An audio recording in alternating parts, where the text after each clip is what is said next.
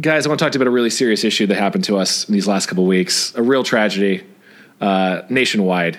Just the voice of the people was ignored, and I've never felt more scared and terrified. 22 days ago, R.L. Stine did an AMA, and he didn't respond to our question. What was the question, Chad? Our question is, in this R.L. Stine AMA, where you go, I'm R.L. Stine, it's my job to terrify kids. Ask me anything. Anything. Well, Chad. I do have to say, you said our question, and I don't believe Paul and I were consulted about this. Guys, you know what? It was quick. I was a journalist, and I saw it happen, and I knew we needed to get there quick. You made a call. I made a call. Chad, I like that you took the move on this. You took the point and you just went with the it. initiative. I'm happy that you took the initiative. Thank you. I had to get, I tried. It didn't matter.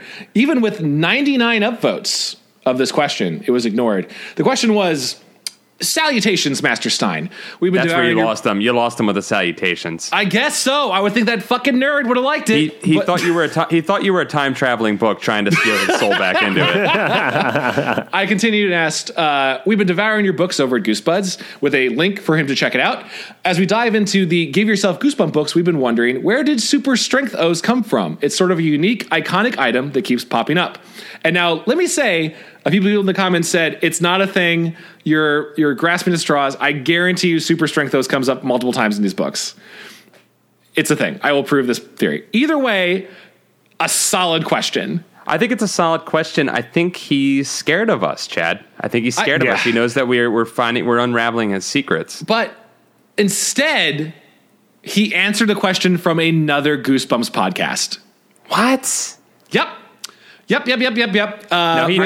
think he heard our show, and he heard us shitting all over his books, so he didn't want to respond to it. RL, we know you listen to this. We love you. And instead, you responded to Drinking with Goosebumps, which I will say we've heard about.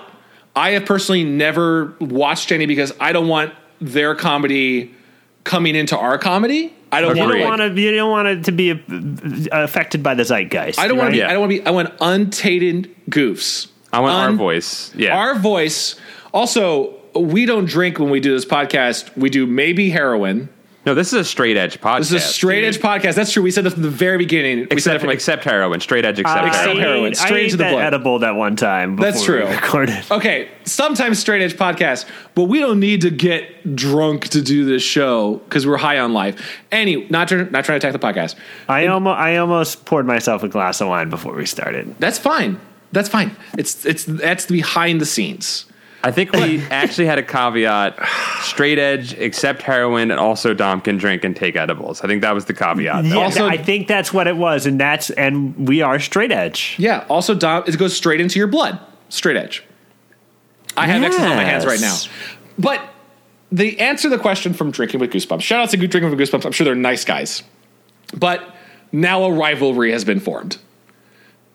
I don't think we should have Drinking with Goosebumps ever posited that R.L. Stine didn't write his books. They might not. They might be in the pocket of Big RL. That's what I'm wondering. I think maybe they are, since he answered their question. Yeah, their question.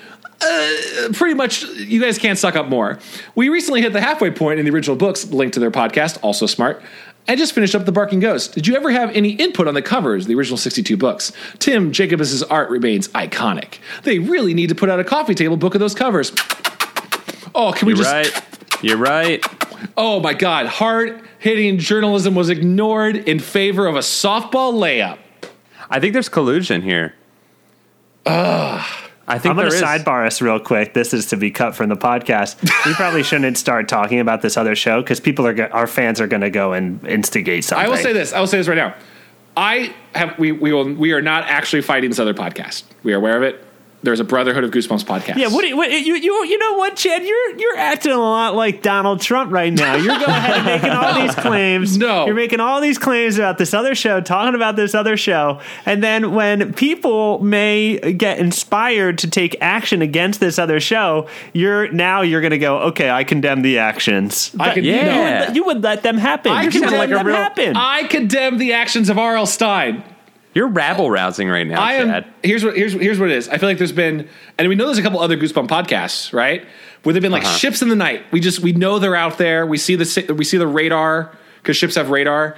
Not subs. I messed up. I was thinking whatever. old timey ships, but that's cool. Old timey ships, sure. They see them, and we know they're out there. But we just let each other kind of. There's plenty of water. There's plenty of fish. This is the 1800s. We haven't like killed all the fish yet. 70% of the Earth, water. Yep. Now we're stepping into each other's slipstreams or something to continue the boating metaphor, and I just think we need to acknowledge each other. I think I would and salute. We'll fire a hello cannon shot that's not a war shot. I think if we ignore each other on the open seas, we could be in deep trouble. Oh! No. Okay, okay, that is an amazing segue, but before we do, I need to read a few of the other questions that RL, because this is really more about RL and how disappointed. I gave you that, chat. I gave you that You segue. gave us the most amazing segue. That is a segue that I could ride all over a canyon and then fall to my death on. Chad, it sounds like you have an agenda here. I have an agenda to call out RL for ignoring good questions and call out other questions he decided to answer. Okay? So here's some of the other answers. I'm just going to read you the answers just so you can understand. One of his answers. This is kind of like a Jeopardy type thing going Jeopardy, on sure, here. yeah. Cool. Sleeping versus reading. It's a hard choice. Don't know what that's about. I can't figure out the question for that one. I have to imagine that they asked him what he liked more. But go on. It's actually why the war on bedtime, because I'm having a hard time falling asleep reading your stories. Another suck up question. These people are sucking up. You think there were some plants? You think there were some Reddit plants? I think everyone on the Reddit is going to be like going for the like easy, just like, I love your stuff. I get it. And we love RL. He is our lifeblood. We suck from the teat of RL every episode. Mm-hmm. He is the Remus the wolf that built our empire of Rome. Yeah, his creative teat. Yep. His creative teat. We suck from his supple, milk dripping nipple of literature. His hairless, middle-aged nipple. Other questions was season 1, episode 8 of the television series My Hairiest Adventure meant as a puberty allegory. Maybe. That's his answer. Let's see. Someone asked, is it wrong of me to want more of your stories? And he went, yes, terribly wrong. You need help. Like, it's just all quick, just little, just like, yeah, books are fun. He's staying in character. He's a jovial, but he's quippy. And he's jovial Bob Stein. Yeah. I honestly want to believe that I think RL's listened to this podcast and hates us. Yes, that's definitely 100% it. I have pretty good faith that he did. Okay. I like being the burr. Look, Dom and I are from Philadelphia. We're going to be the burr. We're going to be the annoying shitheads. We'll definitely do that. We will hold that mantle high. We're the black sheep of this Goosebump family. Mm-hmm. You're Indianapolis, so you're the black lung having we're all the coal lungs from Gary, Indiana. The black lung capital of the world, Indianapolis. Maybe next time RL will come around. RL, will you listen to this? We know you listen to this and you can't acknowledge us. We love you. We have questions. We love you like a father that has made mistakes. You speak for us a lot, Chad. Tom, would you like to differ? You're allowed to say. How do you feel about RL? I'm just going to say that I think we can get to RL if we start the Eureka's Castle podcast. Yes! And we come at it, with different names. We'll change it around. I'll be Paul. Chad can be Dom. And I want to be Paul, Batley. you can be Chad. Okay, I'm into it. Let's do that, and then if that doesn't work, we move on to the Fear Street podcast, and if that doesn't work, we go to the Fear Tactics Joke Book podcast. Other option is we break into his house and we mercy him. And like what does mercy him? Isn't that Stephen King movie where they break his legs? Misery. Yeah. Misery. Sorry, we misery him, and like we just trap him there, and he becomes our indentured servant to write new stories for us, and we have him on the podcast all the time, and we grow as a family. Take us in, Father. Chad, I hate to stop you like this, man, but it sounds like you're being a little Donald Trump again. You just said you wanted him to be your slave. He answered a question about mustard. Someone asked him, "Do you like mustard?" And he went, "Why are you asking this? Do you have a thing about mustard?" He answered that question. He's jovial Bob Stein. I just want him to love me. Chad just is upset because he didn't find out about the deep cut that he asked about. What are they called again? Super Strengthos. It's a thing. Super Strengthos. I thought that was I think, and by the way, guys, he'll do another AMA. Yes, he will. Have we encountered Super Strengthos in any of the stuff that we've done? Yes, in the last Choose Your Own Adventure, it came up. What are they? Are they like a? They're just Cheerios you eat that make you super strong. Oh. Okay, I'm going to go ahead and interrupt here. That is a plot point from a film called The Strongest Man in the World, starring Kurt Russell, a Disney film, where he eats cereal and becomes powerfully strong. Yes. Were they called Super Strengthos? I don't think they were called Super Strengthos, but there are a couple GIFs out there of him eating them and then like smoke blowing out his nose. Let me explain my fascination with this a little bit. Is that like I can't find anything about them on the internet. Like I can't even they're find impossible to Google. They're impossible to Google. It doesn't work when you try. It doesn't work. I've been trying. It just shuts down. Google is suppressing the truth. It just bricked my phone. I just tried to do it. It just bricked my phone. It feels like a Doctor Who plot where like there's this thing that the aliens have removed from like our knowledge and we're not supposed to remember, and I'm holding onto a sliver of it, and like I need to find out the truth. I love that Google to Dom is like this act of Zen balance where you can't try too hard for it to work.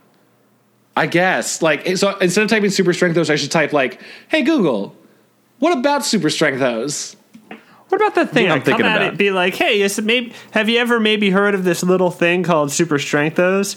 Then you're going to start getting answers. I swear they're in a bunch of books. I didn't imagine it, and no one believes me, and I'm going crazy. I'm not seeing it anywhere, dude. I don't know. I know it's insane, but I think we know it was in one. We read it last time we did it. Holy fuck! Maybe this is another Berenstain Bears situation where there's an alternate timeline, and maybe Chad, you came to us from that alternate timeline. Maybe because I don't remember it, and R.L. Stine obviously doesn't remember it because he didn't answer your question. Maybe he knows the truth though, and he was like, "I can't acknowledge it." Dexter, Kurt Russell, has a bold idea for his college chemistry project, creating a formula that will make humans stronger. A lab mishap results in a blend of his solution and a vitamin-rich cereal. Amazingly, when students try the cereal, it briefly provides superhuman strength. Remember when like people were like fell for that trap where they were like, "We'll just stick a bunch of vitamins in it," but it was just like cardboard with vitamins all over it that you ate that's for what breakfast? King Vitamin is. You just made it up. King Vitamin is corn cereal that's somehow tougher than Captain Crunch. It was like cow tails and just cornmeal. I'm like, this is good. This is good for you. You know what you guys should eat? Corn in the morning. We have too much of it. Please eat it. The government subsidizing it. Also, this is supposed to suppress your like sex drive. What's that weird fact about cornflakes? You guys ever read about that? Is it another thing I just read? Like, there's a weird fact that like cornflakes were supposed to suppress like your libido or something. Whoa. Did you read that on Breitbart, Chad? No. Cornflakes starting to sound a lot like Trump again. No, dude, Chad, I think it's gotten to you. Okay, dude. mentalfloss.com. Cornflakes were invented as part of an anti-masturbation crusade. Mentalfloss.com is part of the neggy left, dude, and we all know it is. Yeah, we know that. In the young United States, one of the most ardent anti-masturbators was a Michigan physician named John Harvey Kellogg. The good doctor was a bit uncomfortable about sex, thinking it detrimental to physical, emotional, and spiritual well-being. He abstained from it, blah, blah, blah. So he would create a food that looked like scabs, and maybe no one would want to have to jerk off ever again. Kellogg's solution to all this... And what other Goosebumps podcast are you going to hear this much information? You're learning so much that you wouldn't hear in the mainstream media. You know what? The chains are off. I'm on your side, Chad. I'm radical. I'm a human. This is what a human looks like. Chad radicalized me, man. I'm all worked up. Oh, I gotta eat some cornflakes and not masturbate. That's the mask. I'm telling you, it's a thing. Let's do it. Deep Trouble is the book. Let's get Deep Trouble is the book. Deep Trouble is the book. We're already probably fucked for this episode because due to scheduling and everything like this, my fellow co-hosts Paul and Dom, hello, I'm Chad, decided to welcome. This is your first time of the episode. I hope every time I hope it's their first episode. It's always like this. It's always like this. It's like a car crash, and then the rest of it is we're sorting out the bodies. Welcome to Goosebuds. Well, that's our new podcast headline. Well, I think this is one body. I don't know. It might be two. I can't figure. I've got a couple arms here. This could be a monster from the book. I don't know. The reason why this is such a car crash is I read the book. My two fellow co-hosts, no judging whatsoever, decided to watch the TV show and I have a good reason. Sure. I started reading the book. I give myself about 2 hours to read the book. Just, give myself that little cushion, get it read up. Started reading it. Sometimes when I read, guys, I get real tired. You got start sleepy. falling asleep. So what Dom's saying is he got bored. So Dom got bored of this. I got a little bored. It's the most interesting book they've ever written. And I watched the episode. I watched the episodes instead. It was a 2-part episode. I said, bingo, bango, I'll watch these, and then I'll fucking record the episode. Well, yeah, I thought I was doing good watching 2 episodes. I was like, this is going to be in depth and it's going to hit all the main plot points. But go ahead, you guys Chad. missed the crucial PSA warned by us by Darthial on our subreddit a month ago. I didn't. I looked at it a month ago, but I don't like to look at the thread. You're I'm worried afraid about I'm going to see spoiling something. Yeah, I'm afraid. Yeah. Well, if you'd read it, he would have said, "Don't watch the Deep Trouble TV episode because the TV adaptation is actually Deep Trouble 2." Here's the fun thing. Here's the fun thing. Yep. We get to talk about 2 stories tonight. Should we just call this Deep Trouble 2? Pretty much, yeah. Well, it's a double length covery of episode of things. We're going to cover it all because this country is in deep trouble. I think we can all agree. I don't even know if the story is even close to the same. I'm looking at the cover for Deep Trouble 2. There's an evil fish on the cover. There was no evil fish in my book. There was also barely a shark in mine. There's an evil fish in this, all right. Wait, is this the same character? Okay, so it's the same characters in Deep Trouble 2. I'm just scanning across Wikipedia right now. They tease a shark at the beginning of this episode, and I was like, here it is. And I'm sure you thought this too, Dom. And then the shark never shows up again. All right, so you guys watch the show, and Goosebumps, the TV show, is the most low-budget thing I've ever seen. How do they even do this? Oh, all right, well, boy. we gotta get into it. Chad, why don't you, before we get into the TV show and the budget and the CG that was in there, definitely, can you tell us a little bit about the story of Deep Trouble, the book? Yeah, and this is my one sadness. Guys, this was like the most real adventure book the series has ever done. Deep Trouble 2 was kind of an adventure too, right, Dom? Yeah, you guys. Oh, yeah, for certain. I was actually going to say this is actually a pretty fun episode of TV. Yeah. And the book, what I read before I fell asleep, I was enjoying. How far did you get? 3 chapters. Okay, so the long and short story of it is that like young Billy Deep and his sister Sheena have this like rich Billy uncle. Deep is a porn name, by the way. No, definitely. If you think Billy Deep is a porn name, his uncle, whose name is Dr. D. Dr. Deep, yeah. That Dr. D or Dr. Deep, that is a porn guy. That dude is either like the scummiest dude or like just laying pipe all. He has a boat. Billy's porn name is easily turned into Willie Deep, which means Dick Deep, and Harold Deep is definitely Roll Deep. Well, I think Billy Deep on its own is like a real good 90s one because you can just picture the bright red tan he has and the dagger sideburns. Right, Yeah. for sure, yep. But Billy and Sheena are rich, it seems like, and they have an eccentric uncle who works for Ohio University. Because Ohio University, it's just a detail that like he works for an Ohio college, and we all know Ohio doesn't have any money. That's like a plot point that Ohio doesn't.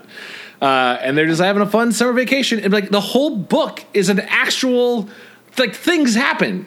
You guys missed out. Isn't Isn't the Buckeyes a big college? Yeah, no, it's weird. It was a weird like diss in Ohio because there's this whole thing of like Billy's uncle is really struggling for funding for his research boat, and like Billy's like, well, Dr. D, can't you just ask them for more money? He's like, and Sheena reminded him that it was a college in Ohio, therefore they don't have a lot of money. Maybe R.L. Stein went to the other school. Let's see what they're. It's just like a weird dig on the Buckeyes, just like fuck you Buckeyes. Oh, he's from Columbus, Ohio. Weird. He like hates his place. Okay, this is which of us loves the place that we're from? He's right. Yeah, I guess. I mean, true. we appreciate things about it, but the institutions they've kind of blown. Yes, I agree with that. As someone from Indiana, and I think we just need to drain the swamp. Stop. He went. That's the last one. We need to drain the ocean because there's mermaids in there. Did you? Because there's he a went shark. to Ohio State. He did. He went there. Okay, that seems the most R.L. Stein in the world, guys. There's mermaids in this book. Like a shark is. You guys missed the fuck out. Like there's the shark on the cover, and that shark's in there for like one scene. Billy's just like the plot. I'm gonna give you the quick plot. Quick please do. Billy and Sheena and his little bratty sister Sheena, who he calls She-Ra, which is an awesome name, and she hates it for some reason. She's called She-Ra of the Jungle, or Sheena of the Jungle in the television show. Weird. They probably had to do that for licensing, right? Because She-Ra is a He-Man character, right? Right. Or a related one. Like their other uncle. She's a She-Ra character, guys. Yeah, she's She-Ra. He-Man's her brother. Is that how it works? Sorry, I'm so sorry. They're brother and sister. Yeah, okay, just saying, all right? Like, they're having a great old summer with their uncle, and boy, oh boy, Billy is the first character in Goosebumps that has, like, a quest. Like, I want adventure. I want to be the biggest undersea adventurer of all time. Like, I've never seen another Goosebump character so far that, like, wanted a thing. He's not a little apathetic shit like most of them. Yeah, every one of our other characters has just been like, I stumbled into this. Oh, no. Billy's, like, actively seeking out water adventure. And it's fascinating to read a character with motivations. So Billy is like, I keep seeing this thing underwater. I swear it's an underwater monster. Like, at one point, a monster grabs his leg in the third chapter, and, like, it's not a fake out. It's a real monster grabs his leg. Like, things are happening. I am so excited to see rich kids get killed. In the third chapter. In like the third or fourth chapter, shit's happening. Then there's another, like, 2 chapters later, there is a dream fake out. So I don't know why that's the thing. We've already established that monsters are real. Right. I don't know why we need to do dream fake outs in these books. Like, if you have a legitimate plot going on and monsters are real, there's no need. Yeah, RL should just be going monster crazy at the beginning of every one of these. He should. It's so much more interesting to read. But yeah. Billy and Sheena are out. They're just having a good fun or summer vacation. Dr. D needs money so his boat doesn't get closed down. And these kids are kind of brats. Like, Dr. D mentions, oh, yeah, we might not get enough grant money. We can't really fix enough for the boat here on Clamshell Reef, which is my other weird name for where I just lay pipe. Again, another porn place, yeah. Another porn place. And someone needs to get old Dr. Deep some fucking cornflakes. Yeah, oh my God. He needs to get some cornflakes and suppress those urges. But, God, you know he's just jerking off into the sea all the time, right? I never thought about it, but that probably be a great place to do. That's what D31 or whatever it is. What's D31? Oh, D13. You don't have that? D13. Oh, I got it close. We're going to tell you all about D13. Is this in a book? What is this? It's in the show, baby. Oh, okay. All right. So this is a totally different plot. This is a weird episode. All right. I love this episode. So, like, as soon as he tells them we might run out of money, like, the kids' immediate response is like, oh, no more summer vacations. You fucking asshole kids. Your uncle's about to lose his livelihood. Like, it's more important stuff than your summer vacations. They kind of do the same thing in this one, too. They kind of get like, he's, like, about to, like, lose his job, and they're kind of just like, oh, what do we do now? Well, they called it Deep Trouble 1, which means they probably just tried to combine the plots or something, right?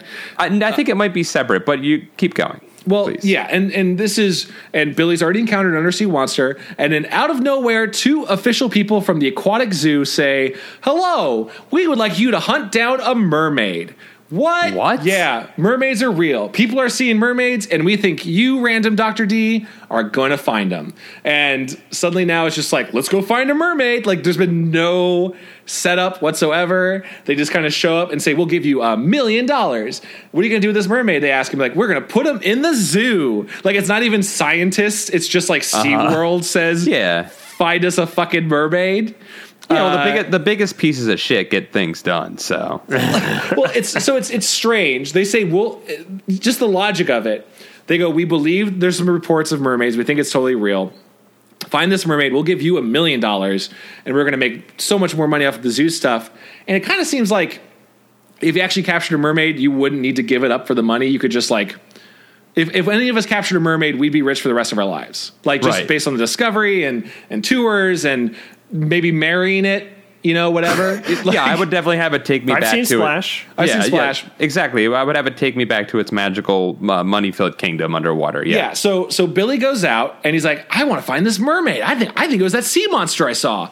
Goes out and like an actual shark attacks him. It's a real thing. A shark bites his leg. Like real things are happening. Whoa. This is like the beach. That's This is like the beach. He's crawling onto like poisonous coral that's burning him to get away. It's probably just imagine Blake Lively in that movie where she's just naked on coral for the whole movie, and that's like this whole thing. Except Wait, not. what are you talking about? Chad, why are you Is that a Blake always Lively painting movie called pictures The- for us where women are naked, dude? It's this Blake Lively movie where she's just like, isn't Blake Lively's going to be in a bikini for an hour and a half on coral? It's a new movie. No one saw it. Okay. And a shark's trying to get at it. But like, She's high on coral? well, she's high up on coral. She maybe it's affecting her brain. It was a bad joke on coral. Let's just keep rolling. let's just keep the train going. And suddenly, who saves Billy but a real live mermaid? Like a mermaid shows up, and it's like, here's the weird part. They don't describe how old the mermaid is. They say she's like a beautiful girl. Sure.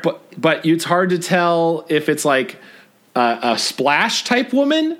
You are the 13-year-old boy Billy, so it's 13-year-old girl. It's a 13-year-old girl, sure. theoretically. And there's like a couple Or lines like slightly she older. was. It's weird. There's like a couple lines where like she's so pretty, but then he doesn't ever want to follow it up with like, I wonder what's down there. Like he's never asking questions. Oh, he was thinking about it. He's thinking about it for sure. They immediately capture the mermaid. Like halfway through the book, the mermaid is caught. And they now have a mermaid. The shark is gone. We never see the shark again. That cover was that one time.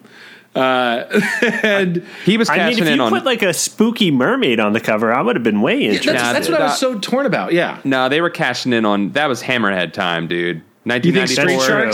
Street Sharks were big? Hell yeah, that was Shark bites. time. The fruit snack was big. Yeah, and the Yeah. hammerhead shark is just hammerheads are cool. Yeah, Hammerheads were cool. I agree with that. Well, here's what I'd say, because the mermaids are barely described. Spoilers: there's multiple mermaids.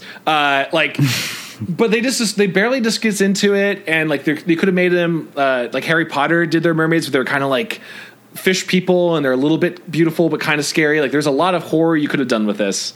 Yeah. And instead it's just like, we got a mermaid on the boat, we got her in a tank. What do we feed the mermaid? It's like the most boring plots of having a mermaid. Like, oh, like they just did like chores, the mermaid story. They immediately, it's chores. It's like My Pet Mermaid. They have the mermaid in a tank on the boat in salt water, and the mermaid's like crying and sad, and they think they killed it, and they're like, what should we feed it? They try to feed the mermaid peanut butter. They're fucking idiots. Like, it's so fascinating because things are happening. Every chapter, new stuff happens. Okay. But they're overcome with like, will they tell the scientists or the people from SeaWorld about the mermaids? I don't know. And they don't even take a photo of it. There's no like documenting of like the subject. They're just like, I'm going to let the mermaid go. Like, just at least talk to it. And that was it? Take some photos, and well, that's what's going to happen. Billy's like, I feel really bad. This mermaid talks to me via clicks, and it doesn't like my peanut butter sandwiches that I toss in the water like an idiot. Oh, it can't speak human to him at all? No, it just clicks. So like, there's a lot. Chad, were you mad that he wasted food? Because Yes. that would have made something that made me mad. I was mad because you just see this little kid, like he puts like, maybe it'll like chocolate chip cookies, and he puts chocolate chip cookies in the water, and he watches as it dissolves, and the mermaid like pushes it away, and he's like, oh, even I wouldn't eat that cookie now. I'm like, you're an idiot. You're a dumb idiot. What a piece of shit. And the mermaid's like crying. He's like, you know what? I feel bad. I'm going to set the mermaid free without even like, I don't know, just like take a photo, take one photo, like record yourself talking to it. There's handy cameras. Yeah, anything. snap it on your iPhone, dude. Snap it on your iPhone in the 90s, whatever, do it. And suddenly out of nowhere, not set up whatsoever, mermaid robbers attack. What? Like, it's like, I'm going to go and let the mermaid go, even though Dr. D doesn't want us to because he really needs the money. And there's a little bit of conflict. Are they like Somali pirates, or are they just no? Like people it's just that are men in ski masks out of a bad Free Willy movie show up, and you're like, where did they come from? And spoilers, what a surprise! The other dude on the ship who was like the handsome blonde strong man, he betrayed them, and he's taking money to tell them where the mermaid is. There's not really a plot of like, I got another zoo that's offering me $2 million. I don't think they say what they're gonna do with the mermaid. Like if they'd said like, we're gonna eat it, like I've been like, fine, cool. They're weird, extravagant rich men who like eating rare fishes. Or I got a tuna fish company, and she's gonna pose for all the kids. It's like the beginning of Starbucks. We need the real mermaid. It's that kind of stuff. And it's like multiple chapters of the robbers trying to kill them, them fighting them, the mermaid like being taken from boat to boat. At one point, they're dunked in a tank and dropped into the middle of the ocean. Like a lot of stuff happens until just like the mermaids come and tip over the boat, and all the bad men fall in the water. But there's nothing like an army of mermaids saves them. Yeah, with like no real setup, just other than like looks like they're all going to die, and they're dropping into the water in a tank, which is really dark. Like they kill these kids. And this person, and Dr. D. And suddenly the mermaids come out of nowhere and like raise them up on the surface and overturn the boat. But there's not even like a horrific death. Like you wanted just something scary of now that the mermaids are mad, they just fucking jab people with spears, or they pull them in the water and drown them. Like, nah, it's really just like inconveniences. They get them out of there. Yeah, they didn't skewer anybody on a trident. Let me just read you some of the lines I wanted to save, because at some point RL, because we know RL writes all these books. And he always writes himself into the story, too. He always writes himself into it, so I think he was like all of the cool men in a fight. All of the lines are like him doing an action movie suddenly, and the dialogue is great. Ooh, cool. At one point, Alexander's the man who betrayed them. Alexander ran towards the robbers. Alexander was big and strong. Maybe strong enough to stop these men. Good line. Mm-hmm. And after they think they're dead, the robbers go, "How did you get here?" demanded the man with the torch. "Why aren't you dead?" Another good line. "Why aren't you dead?" And then a couple lines later goes, "Finders keepers," the kidnapper muttered. "You've made a long trip for nothing. And now look, your boat is on fire." And then he throws fire on the boat. They're just like little kids. Yeah, they haven't evolved their like shit talking beyond being 12, pretty much. But they just are trying to steal this mermaid, which is understandable. But yeah, it's so that's the entirety of the story. They get kidnapped after getting the mermaid, and then they escape. They stop the kidnappers, and then they let the mermaid free. And here's the thing: there's so much storytelling you could do between the kid and the mermaid bonding, and him wanting to be this deep sea explorer. She never really she doesn't give him anything or show him that he's like grown as a person. They just leave, and then next day, Sea Lab shows up. It's like, "Hey, we're here for that mermaid that we heard you got." He's like, I rip up your check. I never saw a mermaid. They're not here. I'm taking the secret to my grave. And that's it. They're like, cool. We'll get out of here, I guess. I guess that was all nuts. Cool. I guess that was a failure. Whatever. And then he just... Cool. I guess that was a failure. Hey, that guy totally fucked the mermaid, and it was weird. And then Billy just goes out which is weird, because I guess there's a sequel that you guys watched. But Billy goes out for a swim again. Well, I'll just say this. Billy goes out for a swim again. And then you thought it would come into play at some point. It does at the very end. Like, oh, the sea monster I saw again was real. It had a bunch of teeth and tentacles, and it grabbed me. I wonder if people will believe me now. Therefore, theoretically, Billy's dead. The end of the book. He's not dead, and he doesn't remember that situation in any way, because it's gone. Because this episode starts with fishing. Okay, so explain to me the plot of Deep Trouble 2, I guess. Well, Dr. Deep hasn't learned his lesson. I'll say that much. So go ahead. Well, he's doing his research on his island, and he's got his niece and nephew visiting him, and nothing really happens in the first half of this episode. No, it's pretty mild to start. Well, actually, Dom, not really. Well, it's a lot of setup. I mean, it is a lot of setup, but one of the big parts that happens is very early on in the episode. They're walking around the lab, and they notice some like green slimy stuff, and they're like, "What is this?" And Billy has this trait in the show where he'll touch anything and then smell it. He What do you mean? Like he just senses? There's no apprehension for this kid to just stick his finger in something and then just jam it up to his nose and just give it a good sniff. He does it to like 5 different things. Dom, do you agree? I agree, and I would also like to point out that in this episode, it's written. It feels like just the page, like it like things happen and characters ignore them just to go and say their line and move the story forward. Yeah, like people don't react to stuff in this episode. Yeah, it just keeps going forward, which is good. But he sticks his hand in this goop that they find on the ground, and it looks like the worst cat vomit you've ever seen in your entire life. He just puts his hand in it. He just touches it and sticks it up to his nose. He's one of those like super detectives that just like I gotta feel around. I gotta put my tongue on stuff. I was convinced he was going to lick it. Oh, he doesn't lick it. Okay, I'm kind of He doesn't lick it. I was convinced that he was going to though. But one thing leads to another inside the lab, and it's a great moment. This episode is great because it has a lot of big moments, big reveals, but it's also very funny because it's also very ridiculous. Like they turn and suddenly a fish that was CG floating around with CG bubbles that they were watching floating around. It was terrible. It was some really bad CG because it's like a very obvious. Well, I guess maybe it was like a puppet that they like moved around in post graphics. Yeah, everything's superimposed on it. On the screen. But yeah, so they turn and there's this giant fish puppet that had like it was kind of resembling like an angler and a puffer fish. The cover fish. Had like and they had like these big spikes sticking out of it, and then it started breathing and like growling, and like the spikes started shooting out of it and flying across the room. Like what? This is like an acid trip you're describing. Dude, violent death spikes start coming out of this thing to the point where they have to run into a room and shut the door, and then spikes are flying through the door, and they're like,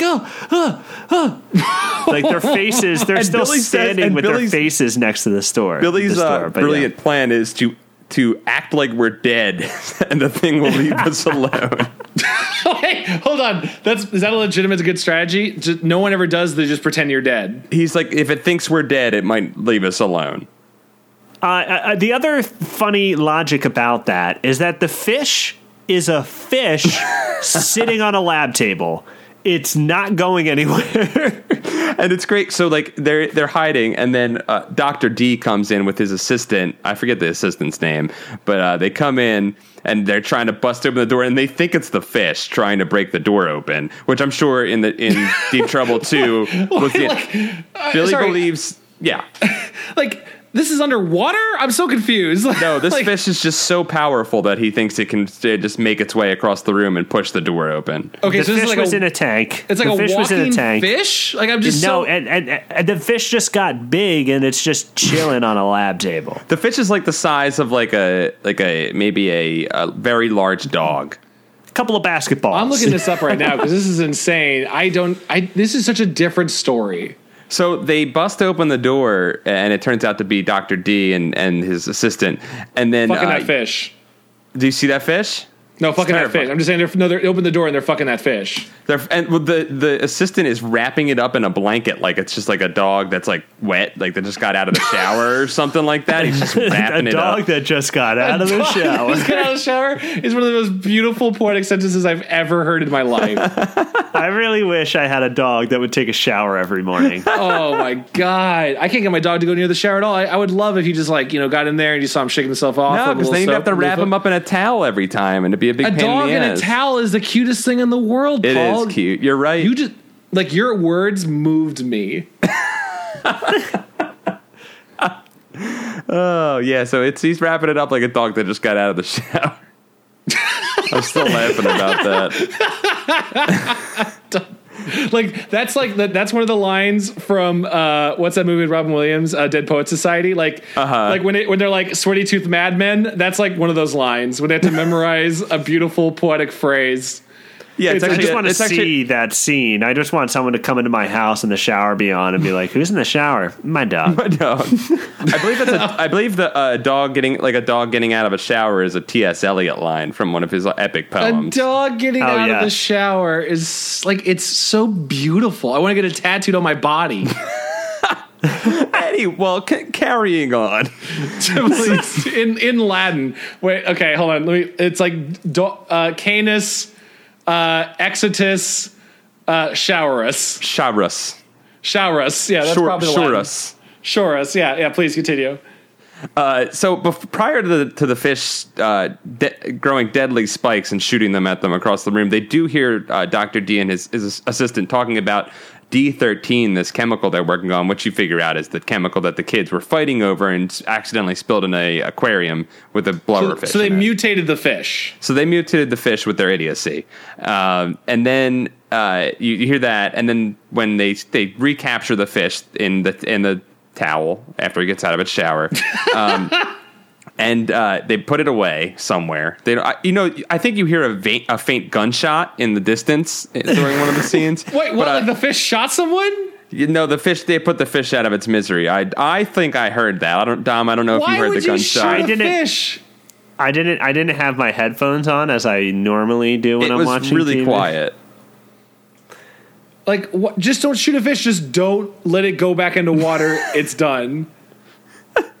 All right. So, I'm looking at a picture of the fish right now. It is insane. It is you would shoot that fish. It's Marlon Brando like turned into leather. Like it's like something from the island of Dr. Moreau. Definitely. Yes. You could see the fish going like. It's funny that you bring that up, Paul, because that's all I could think about in part 2. Of Deep Trouble. At the end of Deep Trouble Part 1, I think a cake is stolen at some point. Yeah, there's so they keep building up the maid of the house as being kind of like a real bee. She's being a real bee to these kids, and the kids don't like her. And you're like, there's something up with this lady. I don't like her. Because these are rich kids. These are rich kids who don't appreciate that they have a maid.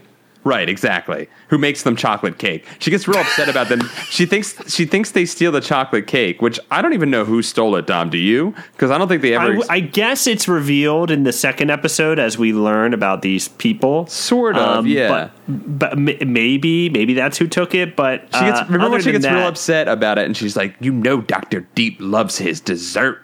And then she just walks off. That's a line in this episode. By the way, I'm scanning across this episode. I don't see like a single moment where they go in the fucking water. Like it's just like there's a beach vacation. There's like no water. There's a lake sometimes in the background. The water is only in the very beginning and of both parts of the episodes, and then they're done with water. That's insane. This is crazy. Yeah, there's no water. This fish is just firing needles at people. What is happening? It's actually it's actually a pretty good scene. Like the effects. It's a pretty fun episode of this low budget show. Yeah, but enough to make it 2 episodes of like. So what happens at the end of Deep Trouble Part 1? Yeah, so Dr. D is experimenting on these fishes. Like, what is D13 supposed to do? So in the second episode, it's revealed that D13 was supposed to. It's a super plankton. Yeah, it was super plankton for fish to eat, and then to make like the world bountiful for food. Like the sea would be revived, and there'd be so much fish to eat. Sure. However, they didn't plan on super plankton making fish super monsters. Yes. Okay. So he had not tested it on anything. Well, they were testing it, and they also. Well, we'll get into that. What, Paul continued the narrative. Please, I feel like you're doing a good job. I feel like I'm going to reveal something. So go on. Basically, after everything happens, a man washes up on shore at the end of the second episode, and he's saying the first episode. End of the first episode. I'm sorry, and he's saying some name, and they're like, "We got to figure out where this lady is." So everybody goes for some reason because the assistant convinces them. The Dr. Deep is like, "Stay here. This is dangerous." And then for some reason, the assistant says, "This guy probably just has heat stroke. Let's go look for this deadly thing that's out here." And Dr. Deep's like, "Yeah, you know what? You're right." And they jump on an inflatable raft and sail off. And then the beginning of the second episode has them getting off the raft, and then the assistant just abandons them to starve to death on this abandoned island. Wait, so where is this taking place? Like, it doesn't really say. It's just some sort of island chain somewhere. Okay. Just a couple of islands in Canada. Yeah, dude, there's a hella Canadian line in there. She's like, in the house. She says that at the very beginning of it. In the house. It's super Canadian. And I was like, ooh, choice Canadian accent right there. Cool. Anyway, so he leaves them to die, and they're like, well, that sucks. And then he explains what D13 is, and then they split up because, you have to. And this is where it gets good, Dom. Because a monster man starts chasing after Billy, and Billy gets captured by it. And then... Wait, hold on. In the tall grass of the island. You said a monster man. It's just the monster. Yeah, so it's a monstrous hand to start. Yeah, Okay. so there's about 3 or 4 times a hand is placed over someone's mouth in this episode, Yes. just in part 2. A clawed hand. Yeah, and he's getting chased around. He's spooked. He's scared. He and then finds more slime on some grass, and he touches it and smells it again. Yeah, and they fly. The other two find some slime on some old oars, like some real ancient looking oars. But neither of them touch it and smell it. They don't do that. No, why would you? No. That's Billy's thing. It's Billy's. That's Detective Billy. And so he gets captured, and then the real fun starts happening. And this is just completely random because it happens for a small portion of the episode, but it has nothing to do with the overall plot other than its giant things. A giant lizard is sitting on a mountaintop, staring down at them, and it is an A+ effect. Would you agree, I Dom? am looking at this right now. It looked great on an SD TV in the 90s. I'm looking at this right now on crisp HD Netflix. Oh boy, that is just someone brought in their pet lizard for a day of shooting. It's some stuff. The crab looks pretty good also. Yeah, so they turned the corner. It's just like a crab just there, like it's just there, a giant crab on the beach. And it chases them, and then they have a little bit of a Jurassic Park moment in a cabin where they hide in a cabin, and he talks about it sensing movement, and then the whole place shakes, and then there's a great moment of the lizard looking through the window in at them, trying to find them. It's beautiful. I want it framed on my wall, honestly. So all right, so like his experiment has gone out of control, and it's making everything huge. Yeah. Sort of. It's like monster blood. I guess just lizards and crabs. Well, no, this is my question is, what happens if I eat plankton? Do they cover this? Well. So, go ahead, Dom. So they're chilling out in this hut, and then I guess like a sinkhole happens. And another clawed hand comes out and pulls him in. Oh, wait, a hand pulls him in? Yeah, the same clawed hand that keeps pulling people into things. What is this crazy hand that's everywhere? I thought he sunk in. Anyway, Sheena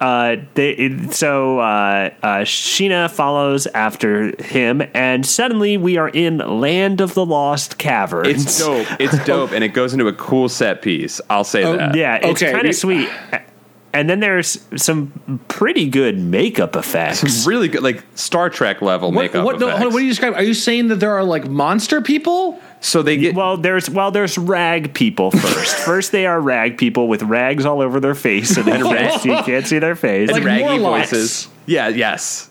The X-Men Morlocks. Okay, cool. It's just so funny because when the first one reveals himself to Billy, who is the guy who I guess that's the guy who like captured him. Right. I guess. I mean, that's the main character of the book. So So he's talking to him through these like tattered old witch rags, and he's just got a chill voice. Like he's just like, oh yeah, hey, what's up? And then he's like, oh, this is what I really look like, and he pulls his rags back and reveals like octopus face. Whoa! I'm looking at it right now. Whoa! Okay, so this is good. Island of Dr. Moreau.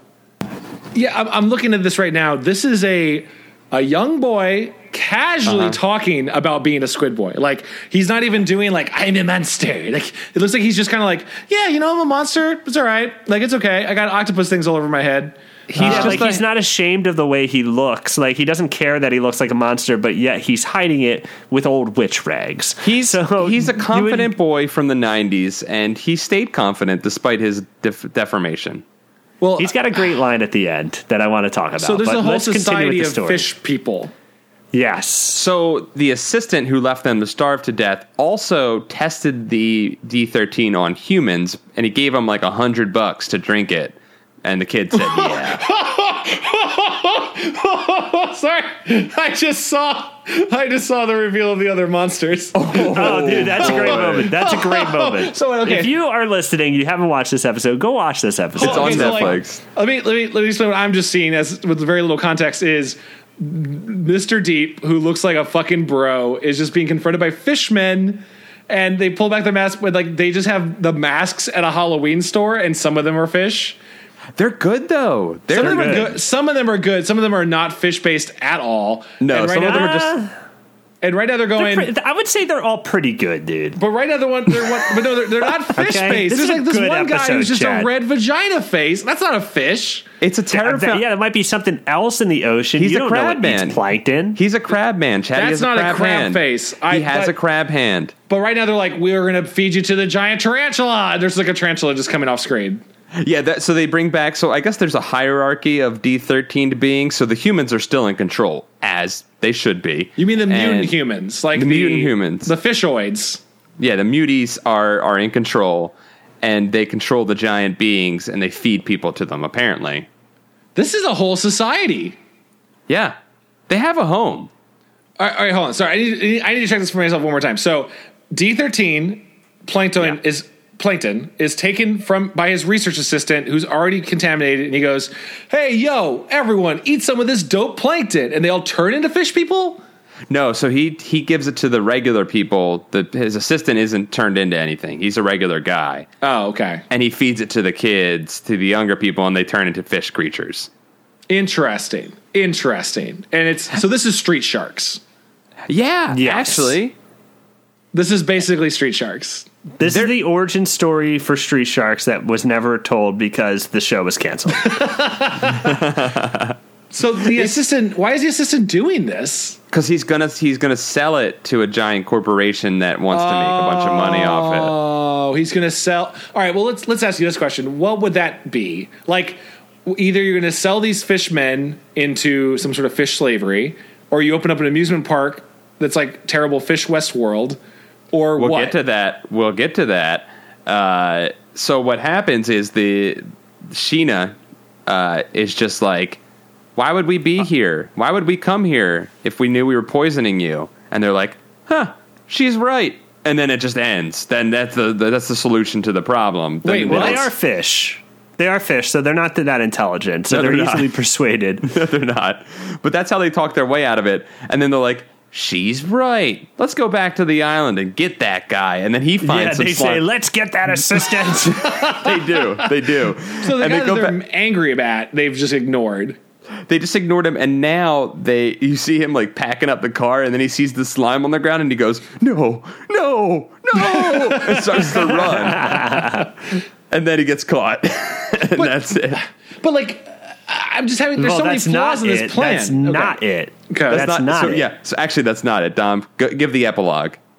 So he's like, they're like, whatever happened to your assistant? Oh, well, that's the great part. My favorite line from Please this do. show, Yeah, please. is the octopus man who was nice rags guy. He has now taken an antidote, and now he's a strapping young male actor. Whoa! And he's talking to them, and he's like, yeah, it's all okay. And he's like, I don't know. I think I think I did lose my appetite for seafood, though. And like he totally gives like just a motion, like, that was a joke. Okay, see you guys. He kind of does like a little laugh. He's real confident. He has like a little laugh about it. And he's like, that was my bad joke. See you guys. See you guys. And so he goes away, and they're like, whatever happened to the assistant? And Dr. Deep goes, I don't know. Something tells me he'll show up somewhere. Cut to a carnival on this random island. And there's a barker. And the There's a carnival barker barker is the maid who was being a real bee to the kids earlier. Yeah, she's just throwing a carnival with painted tents. He's like, come and see the fish boy. Come and see him. What? And then we go into the tent and we see people looking at what the fish boy is, and they go, that's so fake. That's so fake. And they leave, and then the camera turns to the fish boy, and it's actually a pretty good effect. The assistant has now like a gill face. Oh my and he's god! I'm looking at it floating in a right tank. now. So they enslaved this man. Well, okay, hold on. That's a great twist. But so theoretically, the fishmen took him, fed him plankton. Yep. Or came in his mouth. We don't know. It came in his mouth. Yeah, they probably gangbanged his mouth. And because that's how fish lay eggs, right?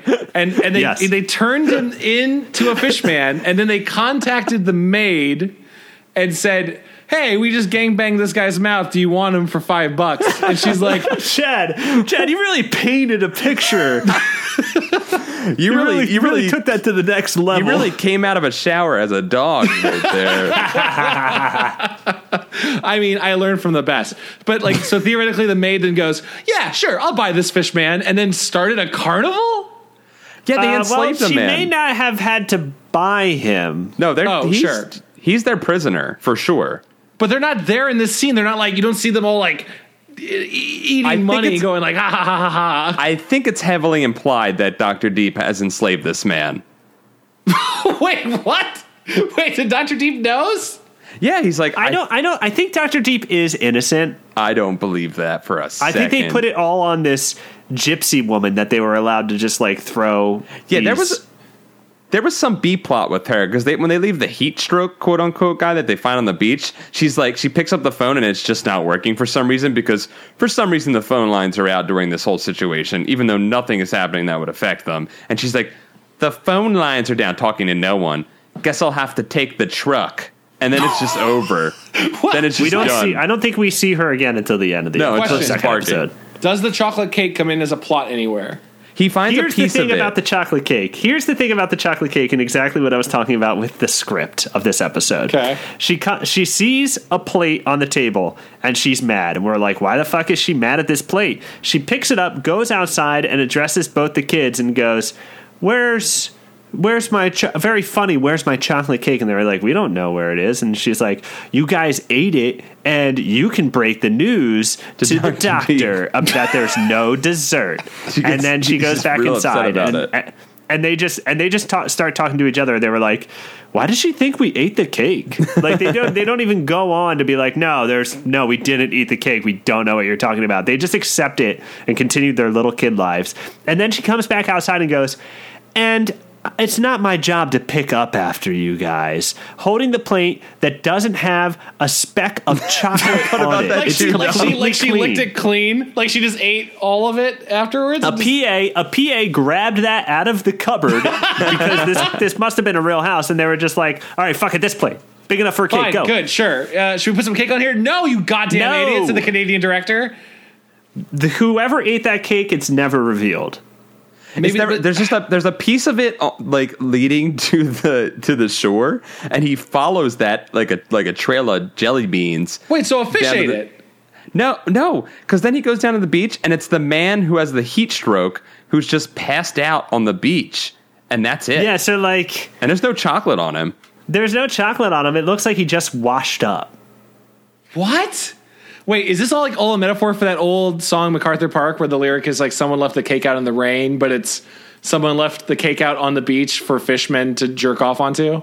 Sure. You guys know that song, right? That old classic song? Yeah, I think it's a Seaman song. Weird Al parodied it as Jurassic Park, which is kind of similar to this plot as well. Yes, right. Oddly enough. All these things are connecting. All right, so this is the weird part is reading Deep Trouble 1, I was anticipating a weird twist where you're going to find out that Dr. D was a fish man. Only because there was a bunch of weird lines where it's just Dr. D was always so mad when he wasn't near water. Sometimes he gets so angry that he would just go sit in the bathtub all day. I'm like, okay, so he's some sort of fish guy.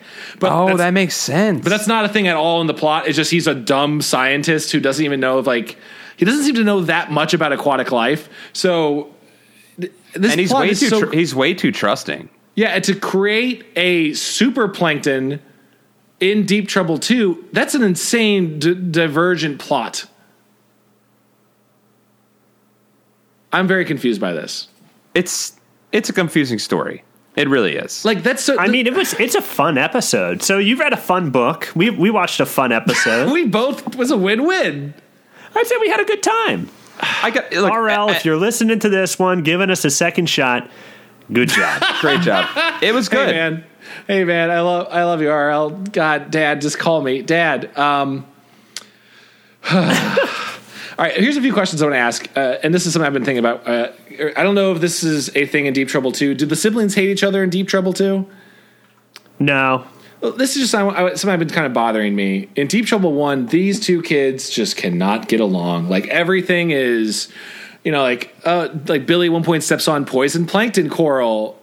He steps on poison coral, and she's like, ha ha, you dumb idiot. I'm like, is this how siblings are? As an only child, is this at all accurate? Do you have... Yes. When you were a little kid, did you actually wish, bodily harm on your sibling? Oh, yeah, you want to fuck each other up.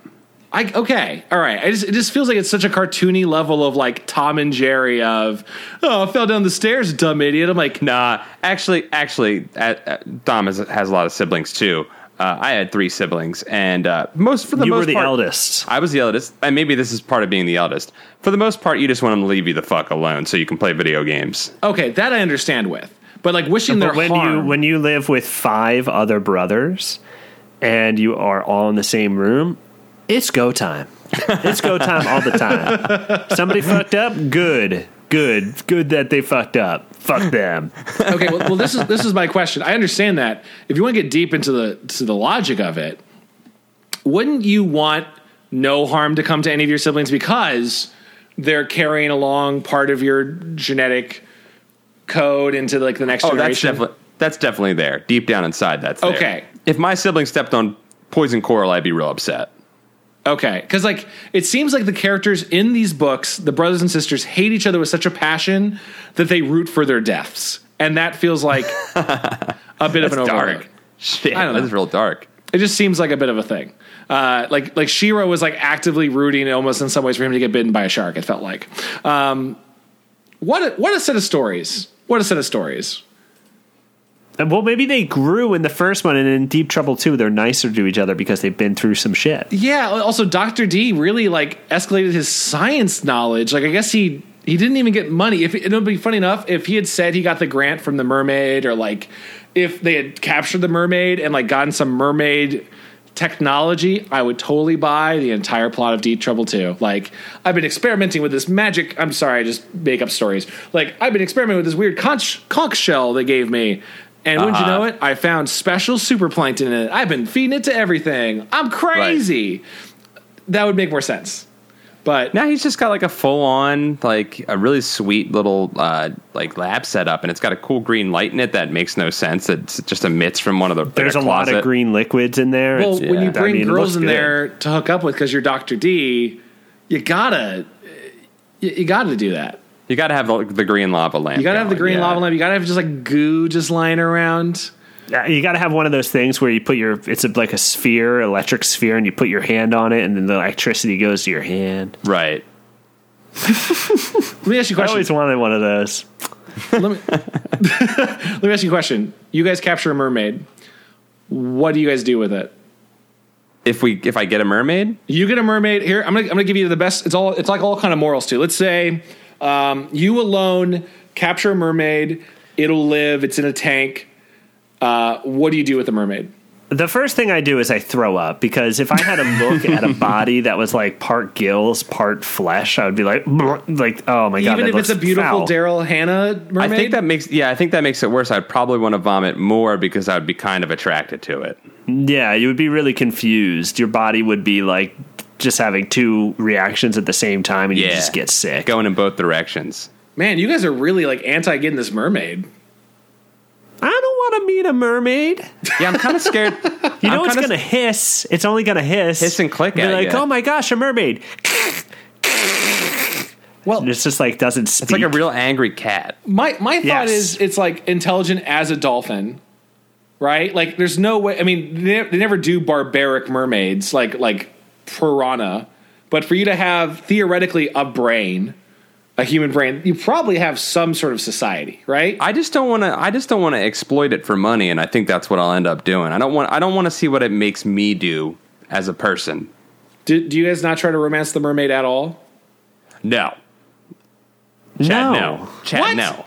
Stop, Chad. What? No, you guys can hold hands and stuff. You're gonna romance the mermaid. I don't want to touch a mermaid with my bare finger. It's a normal person from like at least half the body. That is part of fish. I don't but even I'm want to saying- touch a fish with That my lives hand. under They're the gross. sea. That smells like the dirty sea. No, you can hold her. You can hold her like human hand, and it'll be real sweet.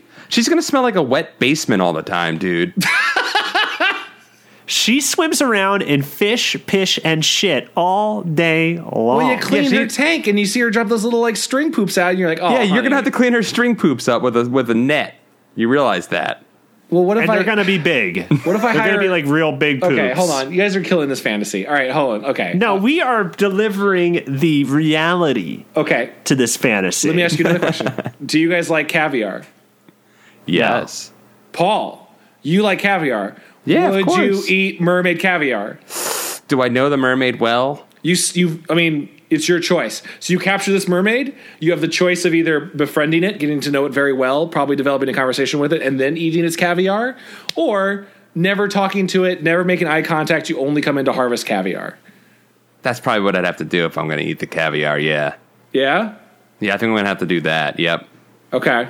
See what you're making me do? You're making me become a dark person that's exploiting something for its resources. Thank you, Chad. What if the mermaid's like, Paul, I love it? you are man.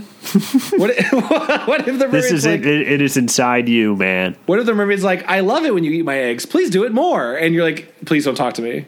Please don't talk to me, mermaid. She's like, oh, I can talk. I want to hear more about it. Oh, please please eat my eggs in front of me. It learned how to talk by like Learn how to observing talk me. By observing you. It only knows the words yum, yum, yum, I love caviar. Because that's all you say when you eat it. It's like a parrot that picked up certain phrases. Paul is happy. Caviar. Yum yum yum yum. No, I don't have a mermaid is the other thing it yells. The first thing I do when I catch a mermaid, that I say, "Are you magical? Do you have wishes?" That's what I want to know. Oh, and if the answer okay. is no, Then you throw it back. throwing it back. You guys aren't even going to at least like follow it back to its mermaid society? No, No, so 'cause it they can have get pro- its friends and kill me. Yeah, they have tridents, dude. No, we talked about that earlier. You get goddamn aliens, man. What's his name? Avatar. James Cameron. You get James Cameron and a sub, and you guys go down there and you take them fucking on. Look, I would send James Cameron on that trip because I know the mermaids would kill him. I would stay on shore. You want to No, stop you know what? Avatar Now 3 from happening. you're both starting to sound like Trump because you're talking about genocide right now. No, I want to befriend them. No, you guys no, are anti-mermaid. Only the genocide of the curious James Cameron. And you're like, hey, James Cameron, here's what you do. You have James Cameron, he's like getting in the sub, he's about to go down. You're like, hey, James, just real quick. He's like, yeah, you sure I should go down there? He's like, yeah, real quick. What's the plot to Avatar 3? He's like, they will connect their tail penises and go into each other's minds. Okay, yeah, you're fine. Go ahead and down there, get those mermaids. Go on. I just wanted to double check I'm and see thinking this is research for how the avatars will poop in the next one underwater. In Be like, 3D. okay, you just go right down there. Don't take any I'm life planning preservers or anything. smell-o-vision for the third In movie. 3D, you'll see the fish poop come right at you, and the lens will adjust focus between the character and the poop. We've gone too far, guys. We have And then gone James too far. Cameron shits himself for artistic value. God, what right a then and genius. there. Man, Aliens was a good movie, and then he made Avatar. I'm exhausted from talking about these mermaids.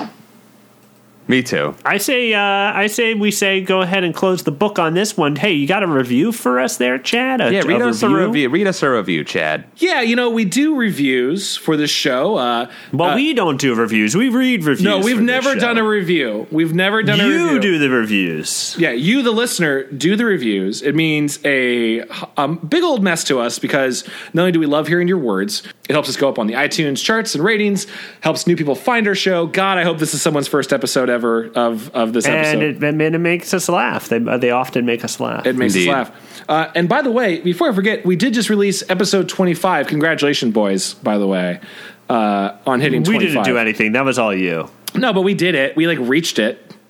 We did it together. But we hit episode 25. I think that's a nice little compilation of some great moments from the show. Very little talking about Goosebumps, I would say.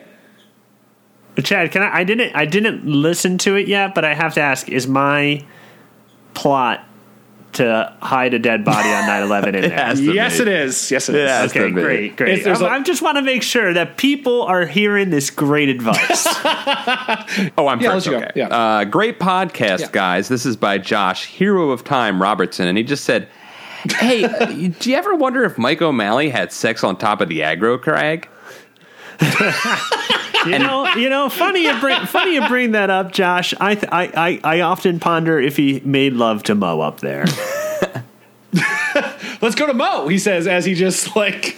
Well, he's Clump just in having it. sex, and he's like, I gotta think of words that he's hopping, he's sweating, he's going out there. He's pumping. He's humping. Dust in his face, water in his face. Let's go to Mo. Was that the review? That was the review, yes. That was the review. That was the 5 entire stars. review. That was it. That was the entirety of review. 5 stars. Let me say this real quick. By the way, going through the 25th episode again, taking a listen to it. I forgot. There are things I just forgot we said, and I'm surprised and not surprised at the same time. And suggesting that he had sex on top of the aggro crag is Yes. one of I mean, those we've been things. doing this show for 2 years. Yeah. Which is crazy. We really should be like, we We're really not. should stop, but we're not. It's not healthy for us to keep No, doing this. I mean we keep. There's No, it's not. so much stuff on record that you could just ruin our lives with. none of us will We're ever not running for hold any office. sort of public office. Well, I don't know about I that don't know anymore. about that anymore. Well, I don't know about that anymore. Do you know what? We can just say we might be okay. never said any of this stuff, and it Yeah. just works. It just works. Yeah, you just say, or you just say, maybe I did. You can just That say was that now. And just go, podcast whatever. talk. That's all it was. Dom, we got one. This is currently my favorite Sure. podcast, and if you give it a listen, it is not hard to see why. I love the Goosebumps series as a kid, and nothing is better than listening to a bunch of men critique and tear apart these stories. They do it with love, though, right, Chad? Right? They do it with We do. love. Yeah. And it's so entertaining. The podcast is packed from beginning to end with hilarious banter about culling plans, gigantic hamsters, and how R.L. Stein was secretly training kids to become fly people. Best show on iTunes. Thanks, Dom, Jeff, and Larry. He got you right, or she. Yeah, well, that's why I you're read right. it. Yeah. That's why you're right. That's a great one. I don't remember got the one. fly people thing, but let's continue. Again, I don't remember these things, but I'm not surprised. Man, oh man. I got a review from Kurt Cake 5K, who says, better than drugs, but better with drugs, 5 stars. I loved Goosebumps when I was a boy, but although I have a bunch of them sitting on my bookshelf still, I can't really get into reading them. This show is a great way to enjoy the books I loved as a kid, with some great jokes by great hosts in between plot points. You CRL, We're selling books. Or we're making people keep their books at least. We're creating market for you. God damn it, Dad. Love us, please. Love us. You Just know love what? us. You know what? We got some all questions those about reviews are great. mustard that need answering, man. We're going to track you down at some point. That's not a threat. Not a threat, but we're going to track you We down will at some find you. point. Again, all of the reviews are great. Helps out the show a ton. Thank you so much by the way, for all of the love you give us as way. Guys, do we want to tell the other thing that's happening? I would say by the time this episode comes out, we're going to have a Patreon. We That's will, correct. Patreon.com/goosebuds. That's correct. Let's just quickly explain. Besides the obvious of why we'd have a Patreon, I think. Goosebuds is a free show. It's always going to be a free show. But if you want to support the show further than just by leaving an iTunes review, you can now donate to the Patreon. And I believe the Patreon is per episode. So it just kind of gives us a little bit more incentive to get on the same page and get one done. Yeah, and it's no, I think that's true, but it's beyond that too, because we love doing this episode, and honestly, if we had the ability to do so, I think we'd be doing it constantly. You and I we'd all just live on this internet server and talk to each other.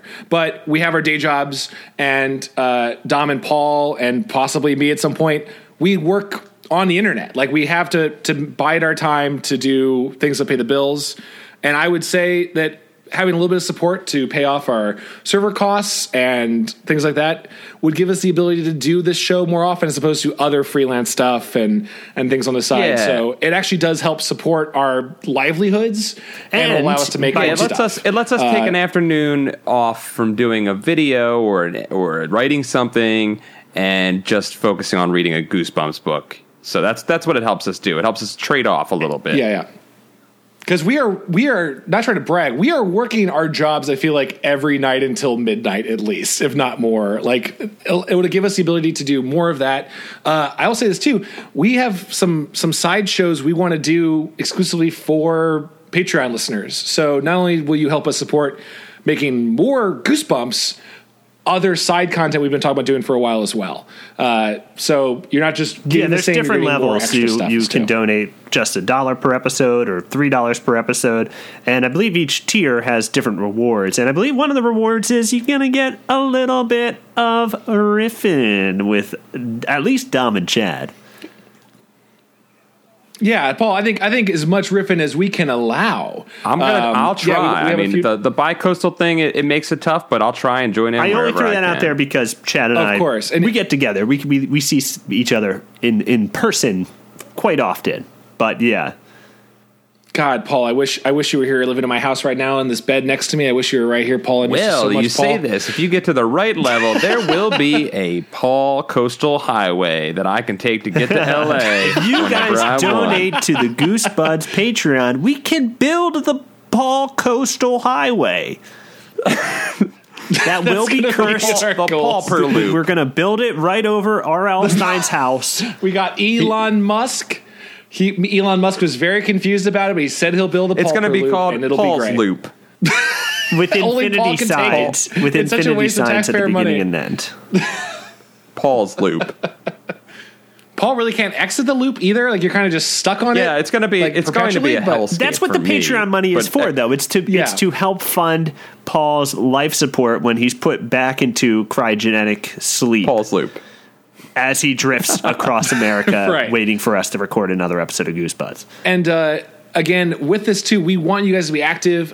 So if you support the Patreon, any amount definitely helps. But also let us know, is there anything else you guys want to see and help weigh in on what we're doing with the show and have an even more direct means of communication with us? It'll mean a ton. Anything you can do to help out. We've been paying for this show out of our own pocket, and it might not seem like it's a lot, but actually hosting and editing and making all this stuff, it does stack up over time.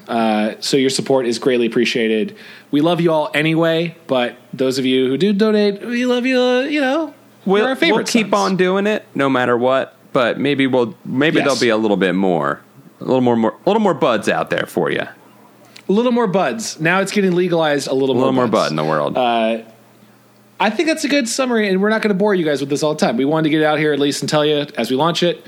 Check it out. Take a look at it. The rewards will probably grab your fancy. Guys, this has been a hell of an episode. It really has. We covered 2 books. Talked about cornmeal and a bunch of other stuff. I think that's a good wrap. I think so too, ladies and gentlemen. Why don't you get yourself ready for the winter?